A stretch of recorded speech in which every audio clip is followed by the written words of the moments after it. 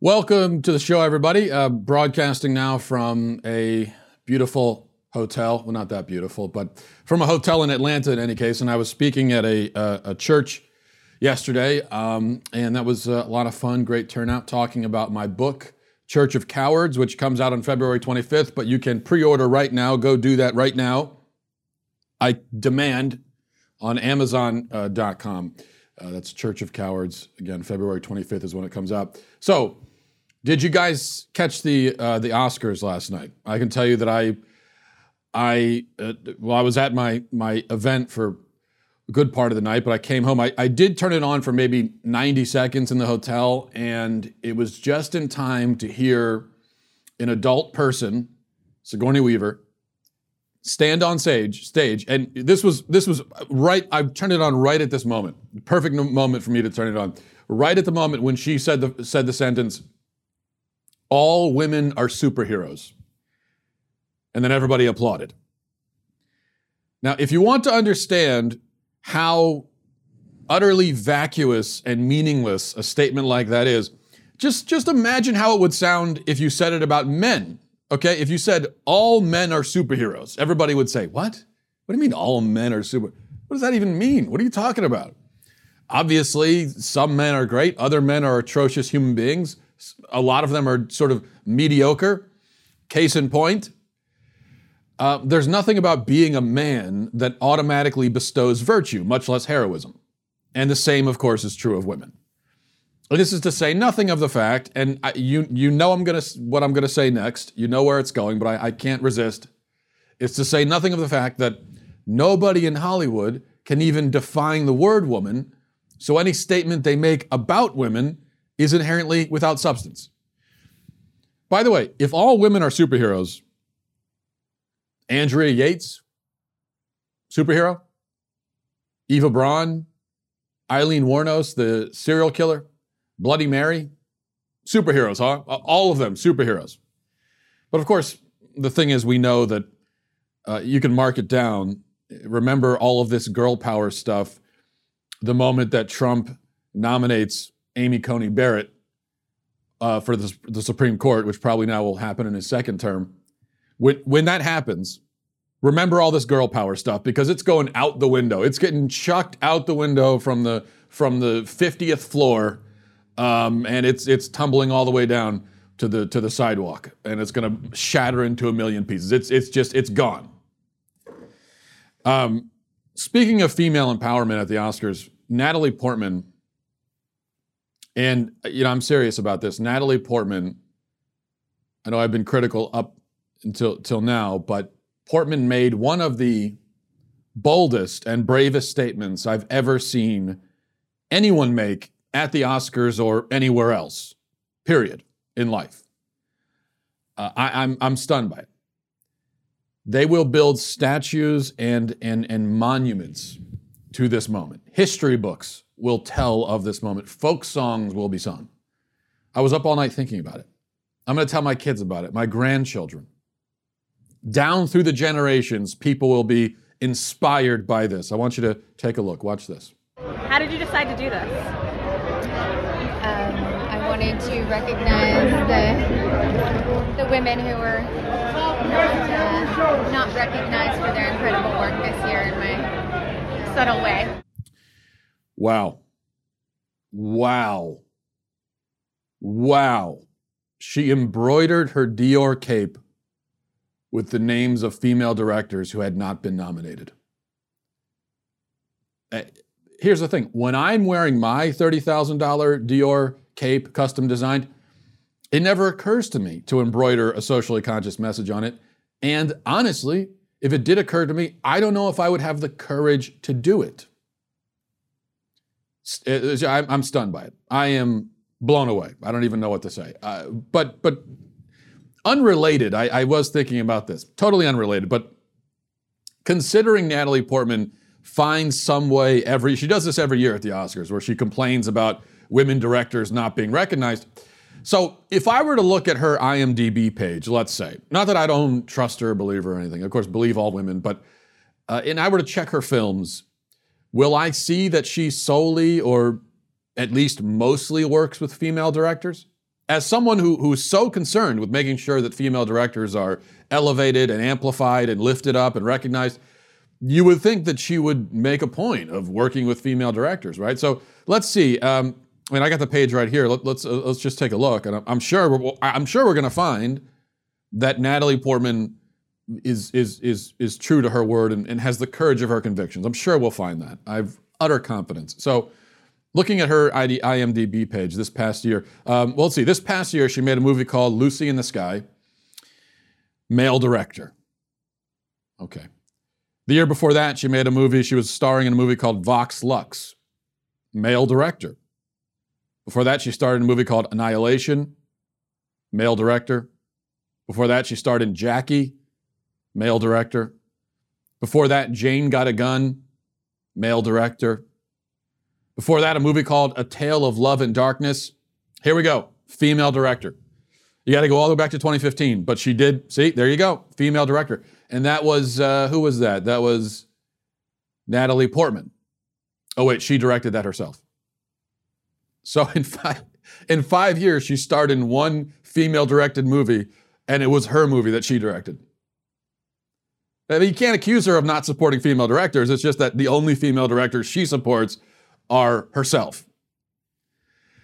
I mean, it's almost like Portman herself, when it comes down to it, likes to be in movies that she thinks will be good, even though almost all those movies I just named off are crap, but movies she thinks will be good, and work with directors who she thinks will do great work, regardless of their sex. It seems like for her professional life, she judges based on merit and not sexual organs. Because it would be actually very bizarre, it turns out, and demeaning and dehumanizing to say to a woman, I don't think your work is necessarily all that great. I don't think there's anything necessarily special about you as a person, but I'm going to work with you because of your reproductive organs. You have a vagina, and so that's why I'm on your team.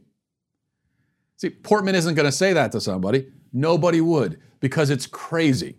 It's completely crazy. And yet feminists expect the rest of us to operate this way. They don't, but we should. Even though, again, they don't even actually think that reproductive organs have anything to do with sex anyway. So it's all confused. Okay, now here's something that's not confusing.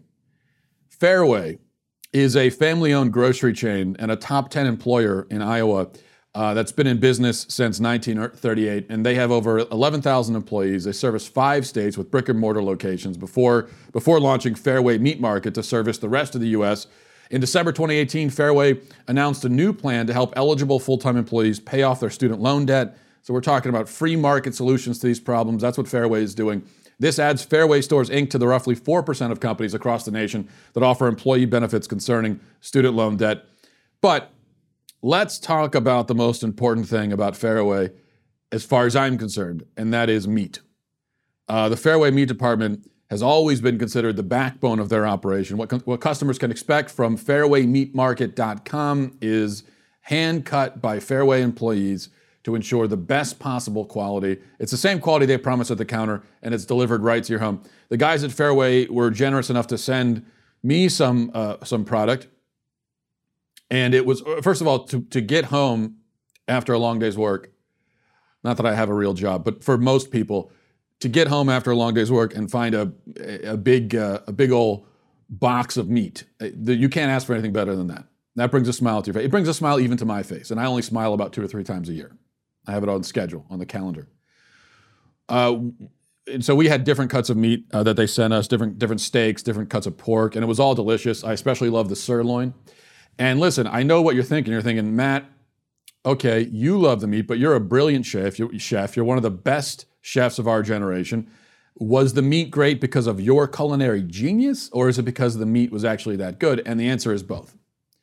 But I think the meat is so good that you'd have a very hard time screwing it up, even if you're not a great chef like me. Fairway Meat Market's quality meat comes straight from America's heartland, premium beef, all natural pork, raised by family members and sourced straight out of corn country. So you got to get this. This week, my listeners can get the Heartland package valued at $230 for just $99. $99.99. That's it. Okay, so you're getting that's over half off on this $230 value for $99.99 plus free shipping when entering Walsh at checkout. The Heartland package includes 8 8-ounce all-natural boneless pork chops, 6 8-ounce USDA choice ribeye steaks, which are delicious, 1 mouth-watering side dish, loaded potato bake, gourmet cheesy corn, or brisket baked beans. That's more than 50% off the best meat in America, plus free shipping. That's fairwaymeatmarket.com, promo code Walsh, and look for the Heartland package. All right. I'm going to move on from the Oscars, but one other quick thing. Joaquin Phoenix won Best Actor for Joker, and I think it was well-deserved. It was an extraordinary performance. But I want you to imagine, first of all, how Jared Leto feels right now, because Jared Leto played Joker in Suicide Squad, which was an abysmal movie. And so think about Jared Leto, okay? The guy who had his role before him wins an Oscar. The guy who had his role after him wins an Oscar. And really, when you think about the Joker character on film, almost everyone who's portrayed this character has ended up with an iconic performance. Jack Nicholson's Joker, iconic.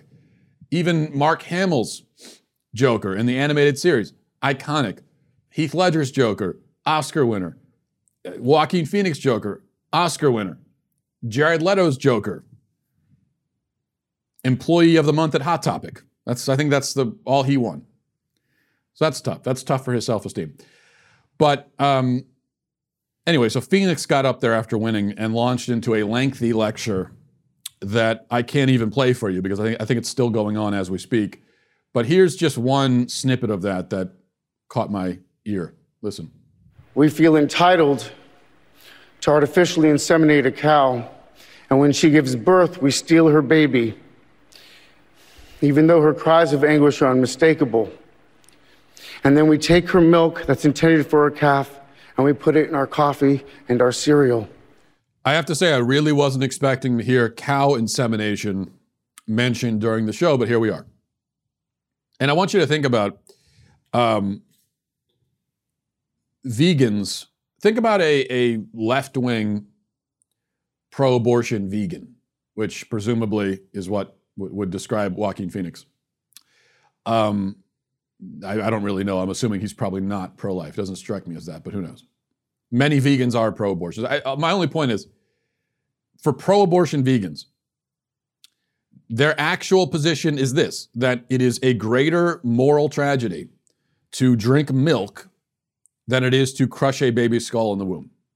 That is the actual position of pro-abortion vegans. But nice speech and nice performance anyway. Well, I don't know if I'd say nice speech, but entertaining from Joaquin Phoenix.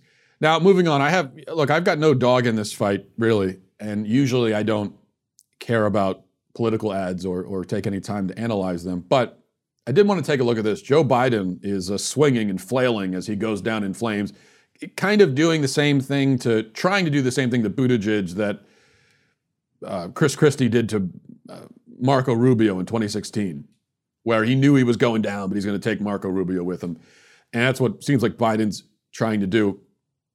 I guess because Biden is 872 years old and Buttigieg is 12, and so Biden, as this ancient man, is I guess figures there's some symmetry to it. He's thinking, look, if the oldest guy is going down, then so is the youngest guy. So he released this ad that people on social media seem to think is devastating to Mayor Pete. I really disagree, but watch this. Barack Obama called Joe Biden best vice president America's ever had. But Pete Buttigieg doesn't think much of the vice president's record. Let's compare. When President Obama called on him, Joe Biden helped lead the passage of the Affordable Care Act, which gave health care to 20 million people. And when parkgoers called on Pete Buttigieg, he installed decorative lights under bridges, giving citizens of South Bend colorfully illuminated rivers. Both Vice President Biden and former Mayor Buttigieg have taken on tough fights. Under threat of a nuclear Iran, Joe Biden helped to negotiate the Iran deal. And under threat of disappearing pets, Buttigieg negotiated lighter licensing regulations on pet chip scanners. Both Vice President Biden and former Mayor Pete have helped shape our economy. Joe Biden helped save the auto industry, which revitalized the economy of the Midwest.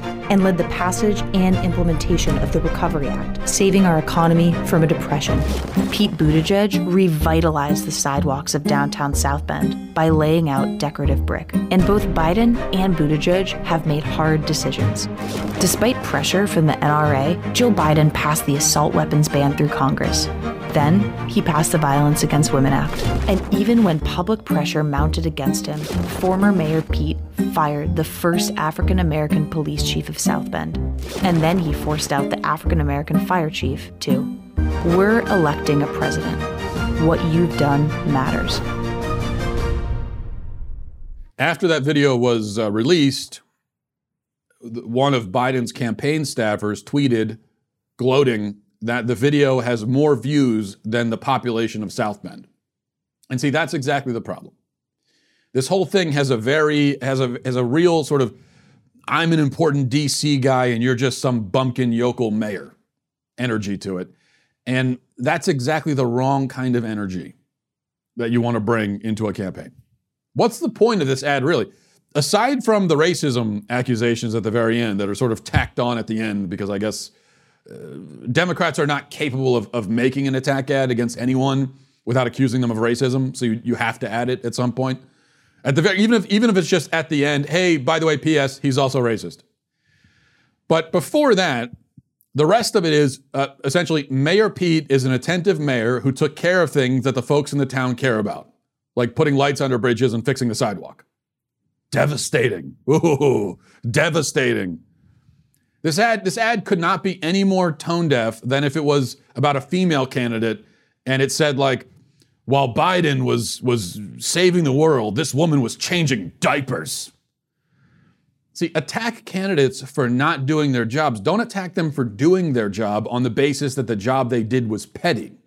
That kind of attack never works, especially when old people vote, okay? Joe Biden should know something about old people. Old people vote, and old people are exactly the ones who get fired up about local issues like bad sidewalks and a lack of proper bridge lighting. I've been to town halls, I know this. So what is this ad saying? It's saying not just that Mayor Pete is a young whippersnapper and hasn't done anything important. It's that the concerns of small town Americans are unimportant. That's what the ad is saying. Now, at least it could be taken that way, easily. I'm not necessarily saying that I take it that way. I don't take offense to it. And honestly, I get kind of sick of all the sucking up to small town America that candidates do. And I say that as somebody who lives in a small town. I live in a very small town myself. And I like living in a small town. But I don't need the constant thing, oh, small town America. I don't need it. Just shut up. I know it's pandering. It's patronizing. It is a version of Sigourney Weaver saying all women are superheroes. If I was a woman, which I could be, as far as you know, I wouldn't want to hear that. I don't need some celebrities. You're a superhero. Let me give you a star. Here's a sticker. I don't need that from candidates. I don't need, you're a great small town America. We love you. But that being said,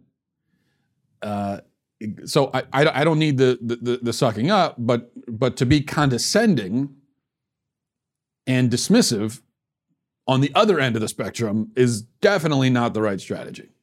Okay? And that seems like that's what Biden's doing here. Or again, it's very easy to spin it that way, and that's exactly what Buttigieg did, because he, like it or not, is a smart politician. And so you give him an ad like this is a godsend. This is exactly the kind of attack he wants. So his campaign responded and said, at this moment, the American people are crying out for something completely different from this classic Washington style of politics. While Washington politics trivializes what goes on in communities like South Bend residents who now have better jobs, rising income, and new life in their city don't think their lives are a Washington politician's punchline. Pete's on-the-ground experience as mayor, turning around a Midwestern industrial city, is exactly why he's running for president. The vice president's decision to run this ad speaks more to where he currently stands in this race than it does about Pete's perspective as a mayor and veteran. Right, and that's a good response, and one that Biden walked right into. I think that response completely neutralizes the ad, and so that's. But Biden is at this point one of the least talented politicians we've seen in a long time. He just has no sense of anything. Not just him, but his campaign team, whoever put this ad together. Not to mention, Biden is taking credit for stuff that he didn't even do. Vice presidents are about as decorative as the lights under those bridges. In fact, more decorative, because the lights under the bridges, that's there for a reason. It's to stop boats from running into them at night. So there's kind of a practical reason for that. Vice presidents aren't stopping boats from running into bridges. They're not doing anything. They're glorified first ladies. They take on, they'll take on the position of president if the president dies, but if he doesn't, then they don't get credit for doing the job by proxy. They didn't do anything. So when Biden says, I negotiated deals and passed Obamacare, what he should be saying is, I smiled on camera next to the people who negotiated deals and passed Obamacare. Not that the deals or sending billions of dollars to Iran in cash or passing Obamacare, that's nothing to be proud of, first of all. But it doesn't matter anyway because he didn't do that stuff. And this is all to say nothing of the awkward fact that Obama hasn't even endorsed Biden. So he goes on and on about Obama, his experience with Obama. Well, there's a pretty conspicuous silence here from Obama on this. So it's like if I'm trying to get a job and I'm bragging to the interviewer that I was really good friends with the company's old boss. And then the interviewer says, I keep hitting my coffee here. Then the interviewer says like, oh, okay, well, is he on your list of references? What? Oh, no, I didn't put him on the list. He doesn't want to be a reference or actually endorse me for the position. But trust me, he thinks I did a great job. He told me I could tell you that he thinks I did a great job. You don't have to ask him. You can't call him up anyway. It's early. He's sleeping. Oh, we could just call him in the afternoon. No, you can't call him in the afternoon. He'll be sleeping then too. He's in a coma, turns out. Actually, I forgot to mention, he's a boating accident. Ran into a jet skier. Very, very tragic. So just take my word for it, though. So there's the awkward silence there. Not that, of course, taking credit for things you didn't do is pretty common political strategy. So I don't think that's going to hurt him very much. But attacking from his perspective, small or unimportant priorities of small town America, not a great strategy. Another thing that's probably not a great strategy, though I enjoy it as a viewer, is Biden's penchant for insulting his potential voters to their faces. And he's been doing this a lot recently. And really, this is the only time I ever like him anymore, when these videos pop up of him randomly insulting his voters and calling them names.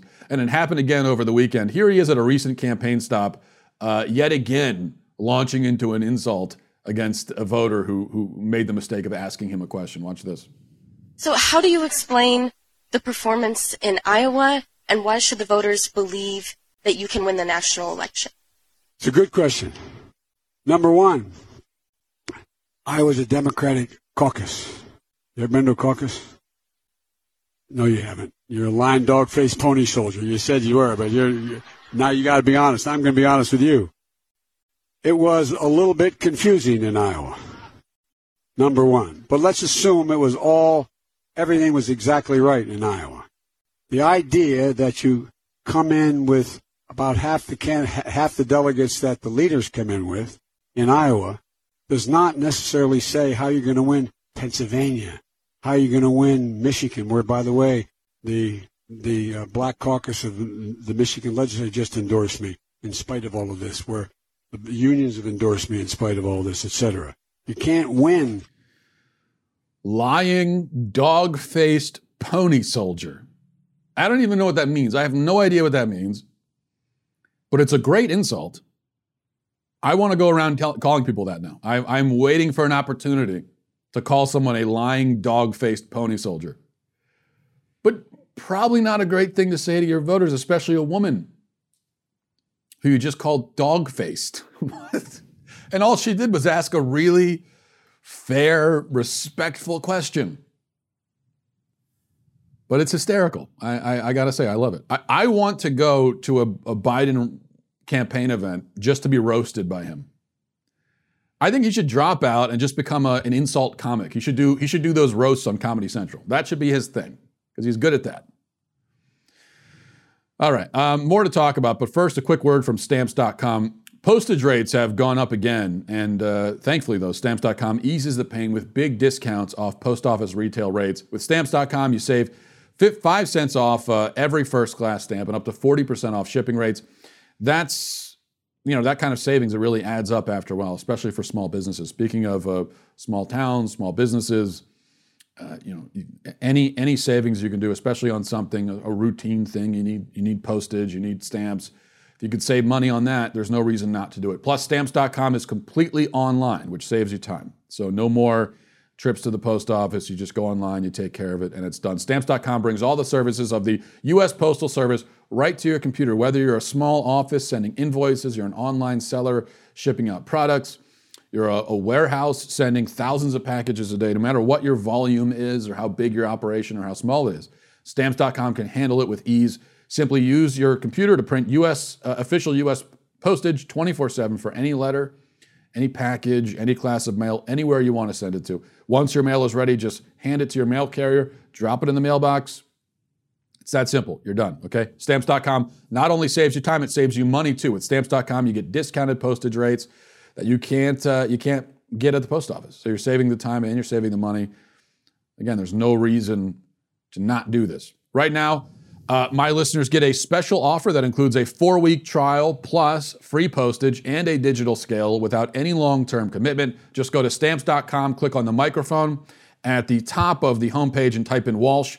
That's Stamps.com, enter Walsh. Stamps.com, enter Walsh. Okay.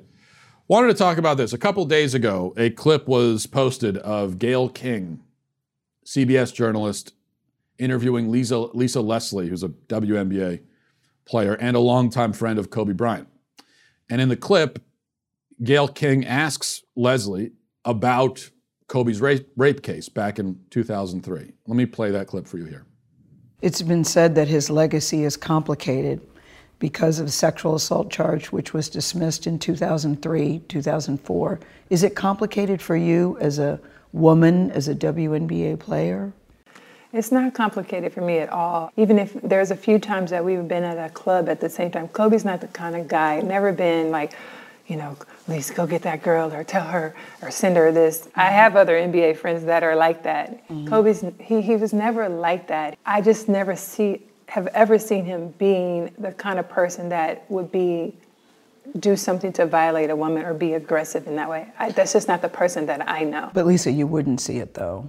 As his friend, you wouldn't see it. And that's possible. Mm-hmm. I just don't believe that. Mm-hmm. And I'm not saying things didn't happen. Mm-hmm. I just don't believe that things didn't happen with force. Is it even a fair question to talk about it, considering he's no longer with us and that it was resolved? Or is it really part of his history? I think that the media should be more respectful. At this time, it's like if you had questions about it, you've had many years to ask him that. I don't think it's something that we should keep hanging over his legacy. I mean, it went to trial. Yeah, well, it was dismissed because the victim in the case refused to testify, so it was dismissed. And I think that's how we should leave it. Now, that was taken from a longer interview that covered the life and legacy of Kobe Bryant. And this was just one line of questioning in an otherwise favorable segment on Kobe Bryant.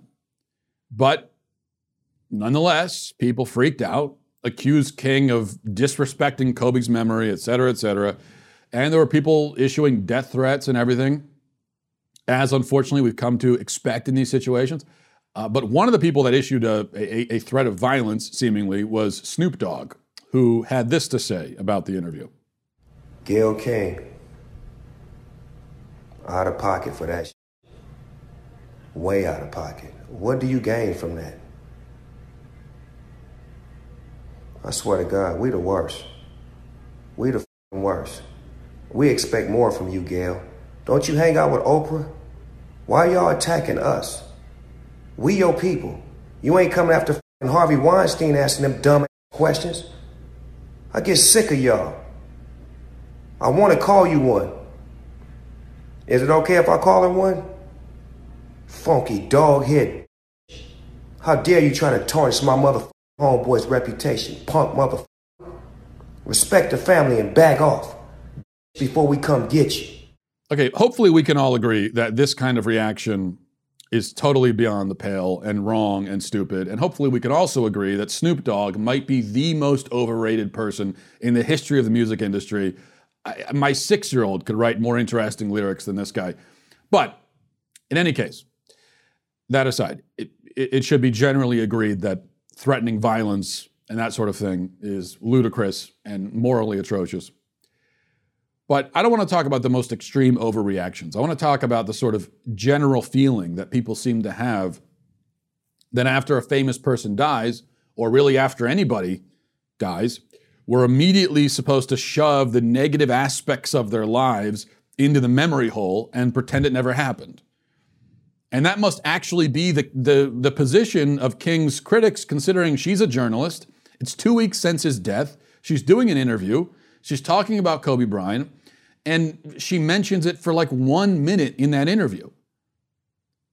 People are upset about it, so I guess what they're saying is that subject should not be broached at all. We should simply not talk about it at all. We should pretend it never happened. When we talk about Kobe Bryant, we talk about his life.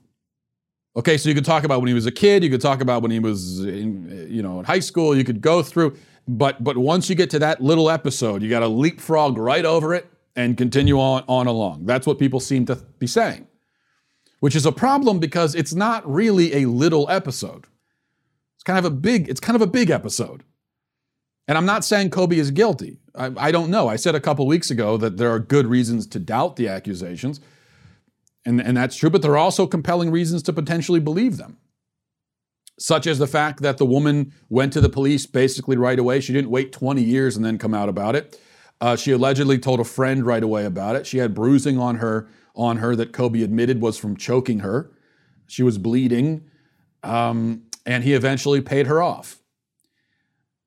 It didn't go to trial because she decided she didn't want to testify, which maybe that means she was lying, but it could also mean that he's a beloved sports figure and she's just a peon like you or me, and she knows that his high-powered defense team is going to tear her apart and eat her for breakfast and bring all her skeletons out of the closet, and she doesn't want to go through that. So she backed out. So that could be it too. We don't know. We just don't know. Did Kobe commit the rape?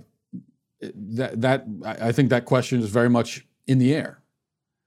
But it is unreasonable to declare his innocence as if the case against him was laughable, like it was against Kavanaugh.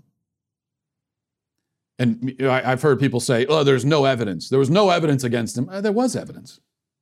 First of all, somebody accusing you of a crime in and of itself is evidence. Now, I'm not saying it's anything close to conclusive evidence, and depending on the circumstances, it might not be very good evidence, like with Kavanaugh, but a witness, in this case the victim themselves, saying this person did it, that is a piece of evidence that you have to weigh against everything else.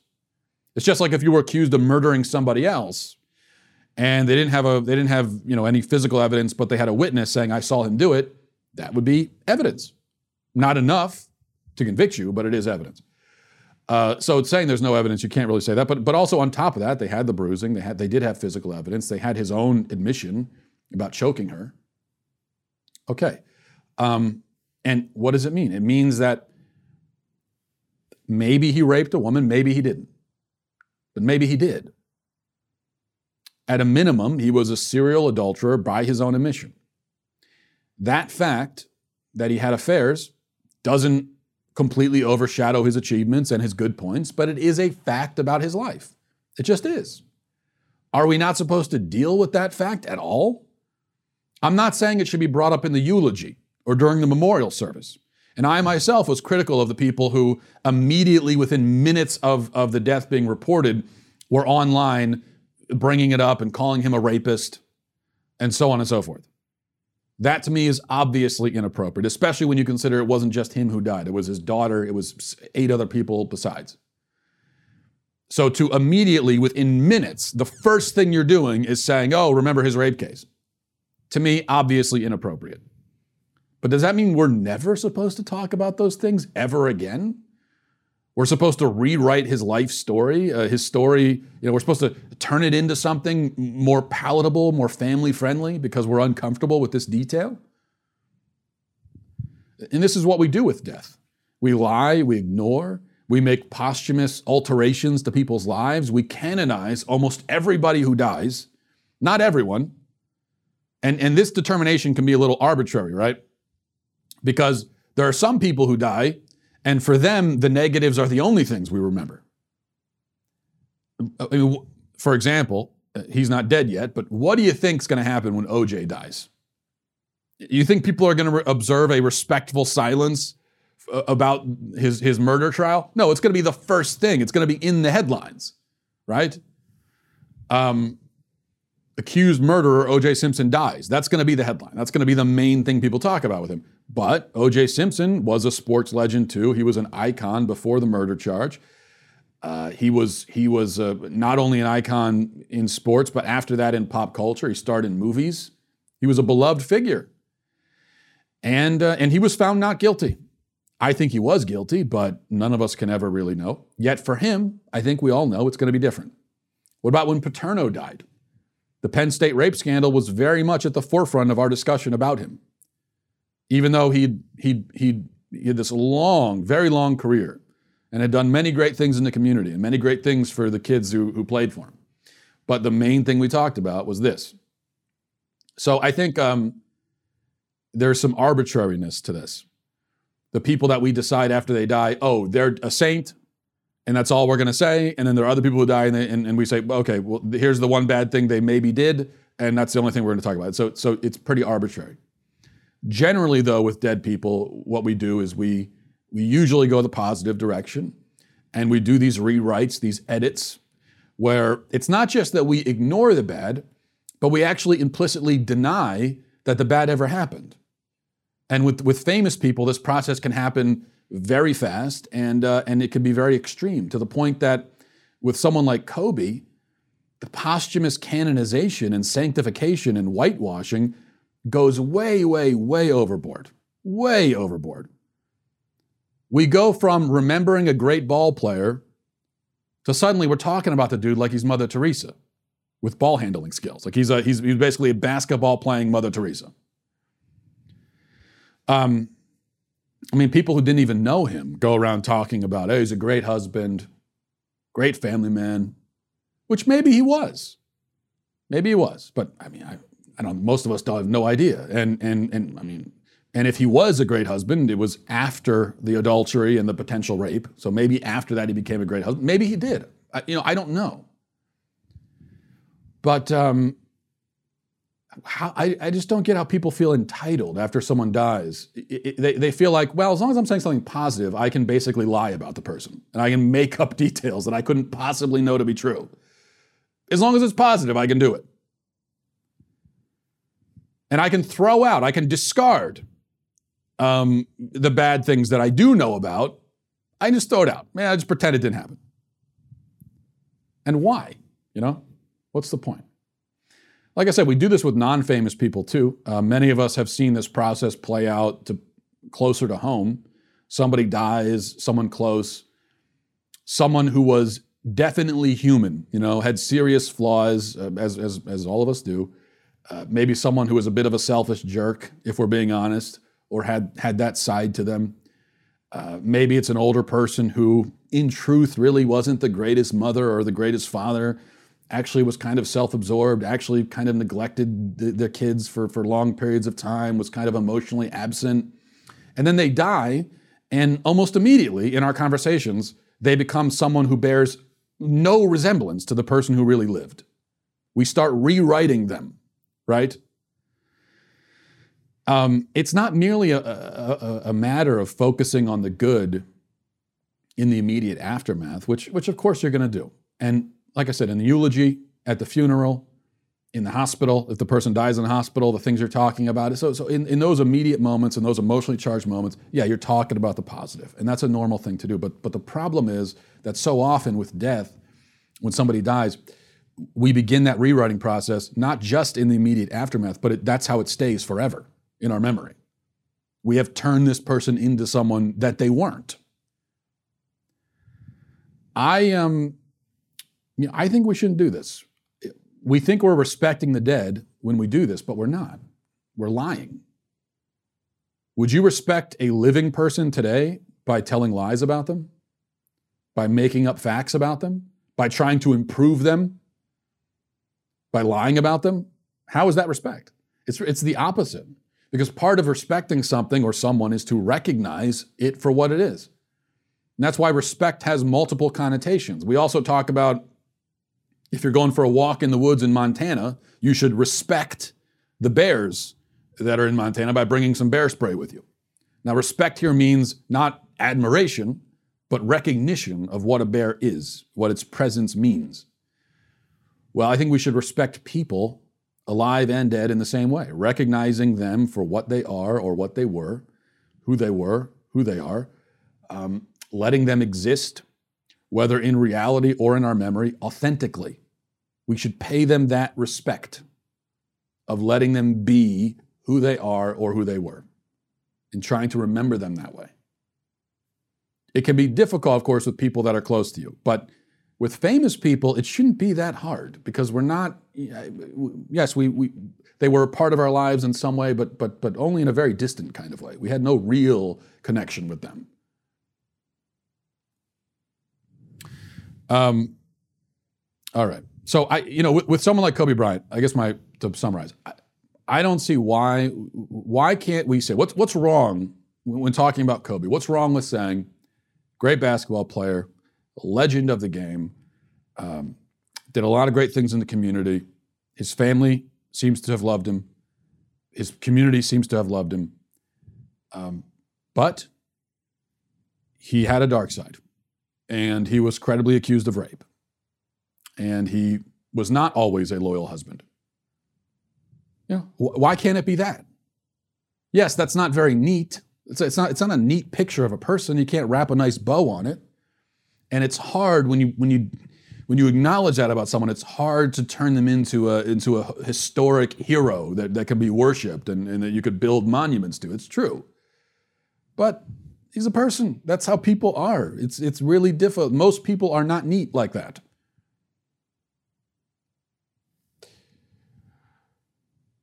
I want to go to emails, but first, a word from Honey. Here's the thing with Honey.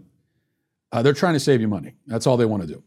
And there's no reason to decline the invitation. If you shop online, which we all do in the year 2020, you got to have Honey. I think it's a must. You know that Honey is the free online shopping tool that automatically finds the best promo codes and applies them to your cart. And you know how great it feels to save. But how does it feel to save with Honey is the question.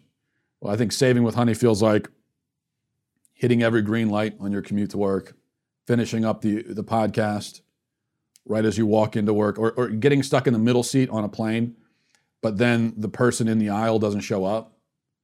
And so you get to move over, just like that. Feels great, in other words. So a little small, tiny victory. Remember also, Valentine's Day is coming up, and it's not too late to buy a gift online. And of course, the very definition of love is to buy gifts for someone at the last minute. So go ahead and do that. But as you're buying those gifts online for Valentine's Day, make sure to save some money by using Honey. Honey has found it's over 18 million members, over $2 billion in savings. Did you know Honey supports over 30,000 stores online, including Macy's, Target, Sephora, Best Buy, many more than that. And every day they're adding more. So it's only going to get better. Using Honey feels pretty great. Think of it as a little daily victory, little savings, sometimes big savings, Plus, it's free to use and installs in just a few seconds. Get Honey for free at joinhoney.com/Walsh. That's joinhoney.com/Walsh. All right, let's go to emails. MattWalshShow@gmail.com. MattWalshShow@gmail.com. a lot of interesting ones. I'm just going to read one email to wrap up this conversation that I wasn't expecting so much feedback and participation in it. But this thing about the simulation theory, the theory that we're all living in a simulation. None of us are real. We're like virtual reality. We're not even that, but we're like video game characters, basically. This is a theory that some people have postulated, and apparently it has, at least based on my inbox right now, it has a fair number of advocates, or at least not, if not advocates, at least people who take it seriously. And so we were talking about that. Let me read one email from, who is this from? From Matt. Says, "Hi Matt, I was listening to your rebuttal of simulation theory and couldn't help but feel like you missed the point a bit. Bostrom postulates that one of the following must necessarily be true. 1. The fraction of human-level civilizations that reach a post-human stage, that is, one capable of running high-fidelity ancestor simulations, is very close to 0, or 2, the fraction of post-human civilizations that are interested in running simulations of their evolutionary history or variations thereof is very close to 0, or 3, the fraction of all people with our kind of experiences that are living in a simulation is very close to 1. Again, one of these must be true. Therefore, your criticism that the theory ignores probability misses the mark, as the argument is entirely based on probability. Your argument about Sims and Mario and other video game characters doesn't work because the simulated humans postulated in the theory would be designed by post-humans who possess technology far beyond our comprehension. We aren't talking about some low-powered Nintendo or Xbox where the goal is to just play a game. Personally, I find the first choice of the 3 entirely possible. Humanity just won't get to the stage where we are able to do that because we'll be wiped out by ourselves or others before it happens. The second choice seems highly unlikely to me. If we get to a post-human stage where we have the technology to run advanced ancestor simulations of humans throughout history to find out what makes them tick, we'll almost certainly do so because that is the exploratory nature of humans, and I see no reason to assume that we will lose that over time. Therefore, if we do reach the stage in our evolution, or have already reached that stage and we just don't know it because we are in one of their simulations, the number of simulated minds will no doubt outnumber the number of real minds by a staggering order of magnitude because of all the different simulations people throughout the world will be running. Therefore, it is probable that we are more likely simulated than not, assuming we aren't going to be wiped out before creating advanced simulation technology. When Rogan interviewed Bostrom, he was unable to get past the question, why assume any of these 3 statements are true? Keep in mind that one of these three statements has to be correct. This is not the same as assuming there's a pink unicorn circling the earth or something like that. Thanks, love the show.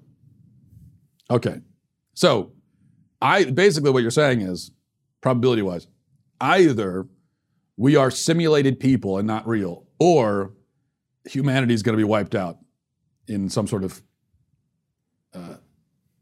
nuclear catastrophe or something like that. Those are the two possibilities. That's all we get. Rather grim. I like it. I like grim. So okay, I do understand the point of the simulation theory, but maybe my rebuttal was off in the weeds. So let me try to refocus more on the point. So the argument is, if I can simplify here, that there's this idea of a simulation that a future society might run, simulating the past so they can observe and see what it was like. And maybe we are currently in that simulation. We are characters in it. And a future civilization is watching us, hoping that we don't catch on, or maybe hoping that we do. I don't know. As Bostrom says, either society never develops the ability to create the simulation and thus we aren't in one, or it develops the ability and decides not to and thus we aren't in one, or society develops the ability to create one and does, and thus we might be in one. Okay. Well, yes, I agree that those are the options. But then those are the options for any imaginary technological ability that I might conjure in my head. I could do this with literally anything. Do you see the problem? For example, I could say, either society never develops the ability to put dogs in a dream state where they think they're human and then imagine a human life with human experiences and human memories, or it develops that ability and decides not to, or it develops that ability and decides to do it, and thus I might actually be a dog in a laboratory dreaming of a human existence. You have to admit, right, that those are the options. One of them must be true. which means you must admit that there's at least a chance that we're all a bunch of dogs dreaming. I mean, you can't prove you're not. That is theoretically technology that could be developed. Or maybe I'm the only real dog and you're all figments of my imagination. Who knows? Now, you could say that the ancestor simulation is more likely than the dog thing, but why would you say that? I think that to me seems utterly arbitrary because they're both entirely imaginary, invented hypotheticals. There is no actual evidence for either. There's no reason to believe it. As in, you haven't seen anything in your life for which the best explanation of that particular thing in isolation is the simulation. Okay? You've never experienced in your life a single thing where you could say, okay, the best explanation for this phenomena is that we're in a simulation. Everything you see and experience can easily be explained by your physical and real existence. So there just isn't any reason to think that there's anything beyond that. Or that, there isn't any reason to postulate anything besides that you exist physically and that's why you're experiencing stuff. And that's another problem with the theory. That the simulation to be worth doing would have to function exactly like real life, right? Which means you can't say that there's something in your life that would be best explained by the simulation, because if the simulation seems like a simulation, then there's no point to it, which means that even if we're in the simulation, there could never be any reason to think we are, by definition. So even if it's true, by far the most rational thing, regardless, is to still assume that it isn't true, which makes the theory useless at best, because if it isn't true, it has no explanatory power. And if it is true, it has no explanatory power. That's the thing about a theory. See, an actual theory has to explain something. It has to have explanatory power, as in you come up with this theory and now you're looking around the world at stuff and you say, okay, well, this makes sense now. That's what a theory does. But by definition, this simulation hypothesis can have no explanatory power. Because again, if it does, then that means that the simulation in some way seems like a simulation, which means it's a bad simulation and there's no point to it. I mean, why would you have a simulation to see how people operated in the past if they know they're in the simulation, and then that's going to throw off the everything? There's no point to doing it, right? Also, you still haven't explained how a simulated being could have conscious experiences. And you can't just say, well, technology will figure that out. I mean, you can say that, but it's literally a deus ex machina. You're invoking some random unexplained machine or tech to explain this massive hole in your theory. How could a simulated being have inner experience? It would seem that a simulated being could not have inner experience because inner experiences are themselves, in effect, simulations. Your brain, organic matter, this is the only way we know how consciousness works. Your brain, organic matter, takes bits of information from reality, reconstructs it in your mind, so that really we're all sort of hallucinating all the time. We're all experiencing a hallucination every second of the day, in effect. Because our brain is reconstructing from all the billions and trillions of bits of information, it's reconstructing. And this is how illusions and things work, by manipulating what your brain predicts. So that means the simulated beings would have themselves the capacity to simulate. We are then simulated beings building simulations of the simulation. You see how absurd this gets? Especially when there is no known way, even in theory, to build such a machine. Now, we know of ways in theory to travel across the galaxy, even if we have to use wormholes, which are also theoretical. But in theory, we understand how that could work. Nobody, even in theory, could tell you how it could work for a machine to create simulated beings that have consciousness. Because we're not even talking about robots. I mean, you could sooner argue that we're all a bunch of lifelike robots. I mean, why not argue that? You could do the same exact thing with that.